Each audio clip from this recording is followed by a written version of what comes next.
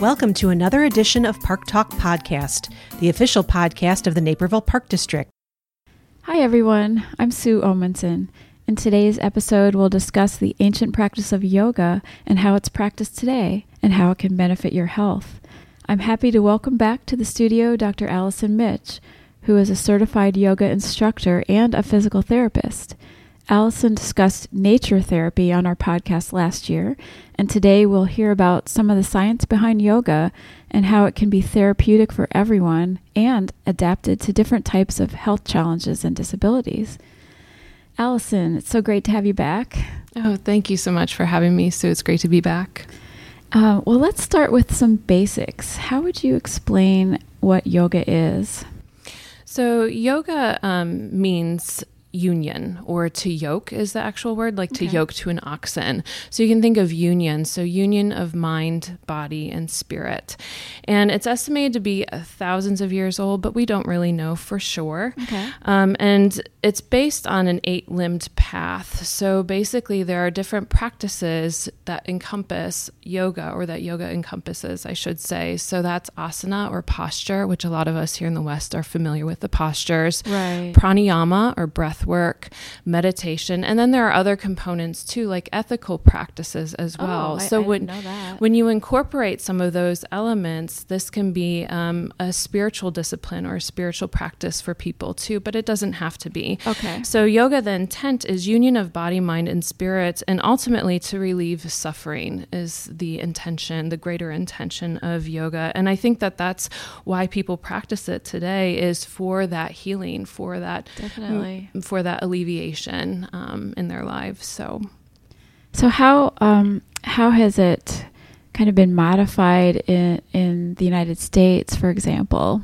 Well, historically, yoga was not about the posture work. So we're so familiar with that in the West, but there's a historic text called the Hatha Yoga Pradipika, and in it describes maybe 15 to 16 yoga poses, and this is from around 1400 CE. Okay. So several hundred years old, but and they were really odd postures, things that people probably wouldn't want to practice in the West. So the more modern yoga that we're familiar with, that's practiced in the studio with some of those flexible type poses, that developed more recently, like in the late 1800s, early 1900s, as a combination of gymnastics, martial arts, and bodybuilding. And that kind of coincided with the Western interest in India. So it was based off of this Western influence on those practices. Oh, interesting. So you mentioned that people today really go to yoga for healing. And so what are some of the health benefits of yoga? Oh, there are so many. Thanks for asking. That's my favorite part. So I guess I may backpedal a little bit and say that, most people when they approach yoga, they think of it as being a flexibility practice or a stretching practice. And as a yoga instructor, I hear that all the time.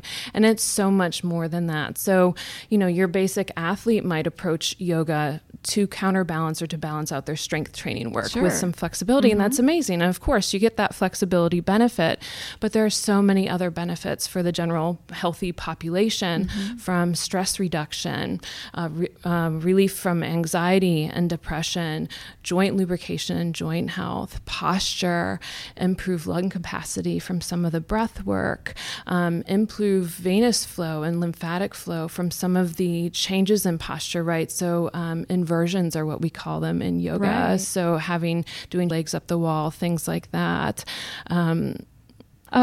It's really neat to know that there's so much more behind some of the obvious benefits that you experience, but you might not be able to quite put your finger on it, but that you feel better. Yeah, and I want to mention a theory that has come up in the research recently as related to yoga. So it's called the polyvagal theory, and it actually originated from the 1990s. I think 1994 with Stephen Porges, in case any of the listeners want to go back and look up his works. He has some soft literature that's public friendly too, that they can find at the library or on Amazon. Okay. But the polyvagal theory is just basically a way of looking at how environment, body and mind all interact. So the vagus nerve is the largest cranial nerve, and it innervates and senses things like heart and gut. And so that's how it's able to get information from the environment. And so it detects things in the body like safety or danger. And so when you are practicing yoga and slowing that breath rate, slowing that heart rate, that allows for better mind states that account for things like pro-social behavior. So you feel more interconnected to your neighbors and more willing to be kind to your neighbors. You also have a different way of viewing yourself. And so the vagus nerve really participates in what's called interoception, or sensing what's going on in the body.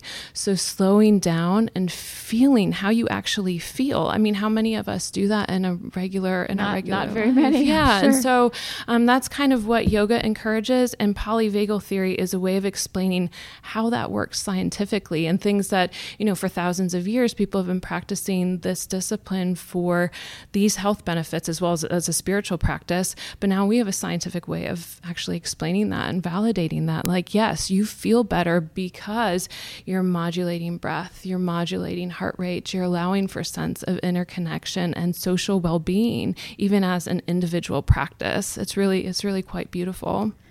So Allison, would you also explain more about how yoga can help individuals with particular health challenges or special needs? Sure. So yoga, the research that examines how yoga works has looked at populations through several different lenses. So you can look at yoga and healthy populations, which we kind of talked about, or you can look at yoga for people with XYZ. So whether that's multiple sclerosis or Parkinson's disease, or some of the research looks at symptom-specific needs. So yoga for fatigue, for example. If your listeners are interested, there is a website, a database called PubMed, and we'll include those in the resources. But if you have a particular health concern, you can go into PubMed and search yoga and your diagnosis or symptom and see if there's any research that looks at the use of yoga for whatever is ailing you or bothering you. But it's just phenomenal, the research out there. So when I checked for you, Sue, the other day, there were over 5,000 research articles on yoga. Wow. So it's amazing. And so you can pull up research for yoga for people with MS, yoga for menopause or premenstrual syndromes, yoga for smoking cessation, yoga for people with eating disorders, yoga for Parkinson's disease, yoga for osteoarthritis. I mean, you name it, there's probably been a study. Yoga for stroke, yoga for people with brain injury or people with cancer. And so I used to teach adaptive yoga at the Shepherd Center in Atlanta, Georgia, and I loved that. And that was a center that specialized in working with people with brain and spinal cord injury, as well as people with multiple sclerosis. So we were able to adapt yoga for people that were in wheelchairs and were primary wheelchair users. As long as you can breathe, you can do yoga. And right now I'm working with Next Steps of Chicago, and I offer an adaptive yoga class for them once a month, working with a similar population. And I love it. And I'm so honored to be able to do that work. But yes, there are massive amounts of research available in terms of people with special physical disabilities or special needs. And these populations tend to use complementary and integrative health techniques and modalities at a higher rate than the general population. And so complementary and integrative health, these are things like Tai Chi, yoga, acupuncture, aromatherapy, chiropractic care, Reiki. So some of these alternative medicines, right? And so there's actually a research center, I'll include it in the resources as well, through the National Institutes of Health that looks specifically at these complementary and integrative health modalities. And so there's information on their website for the general population, which we already talked about, as well as for those with physical injury or disability. But I wanted to get back to that. Those populations tend to utilize these complementary modalities at a higher rate than the general population. And that's because they're empowering.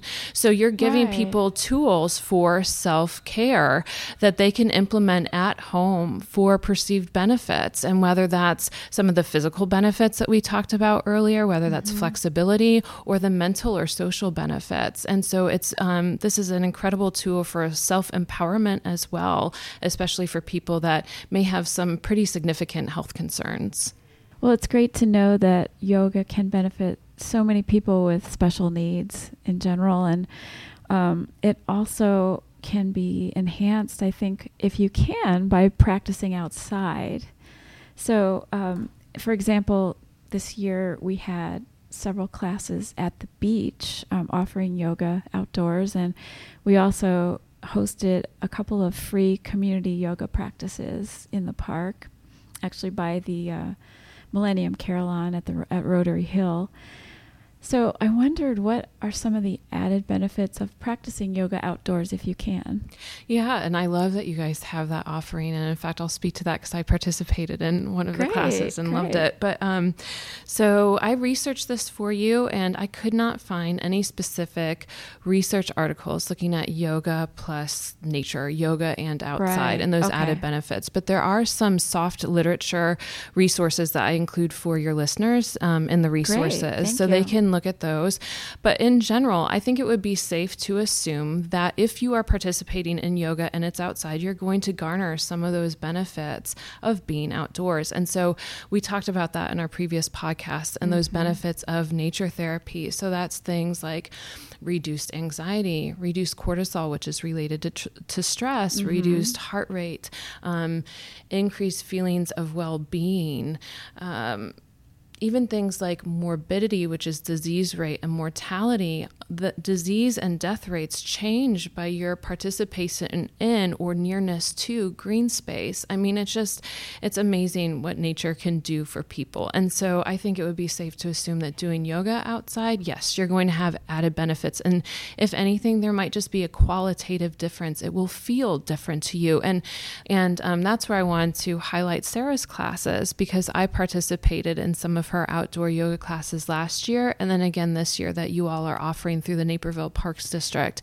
And that's just to clarify, that's the paddleboard yoga? Yeah, paddleboard yoga. And so there's a qualitative difference to doing yoga outside. And it was lovely. You could hear the birds flying over. You can watch the clouds. I mean, you slow down with an extra level of there's an extra relief and release to being outside and just pausing for a moment and being in that natural space, as opposed to maybe a dark studio or looking at concrete walls, and and I know that you all will be talking to her for a future podcast, and she's just lovely. And I was so happy to be able to attend her class, and thankful that you guys offer that. So that's great to hear.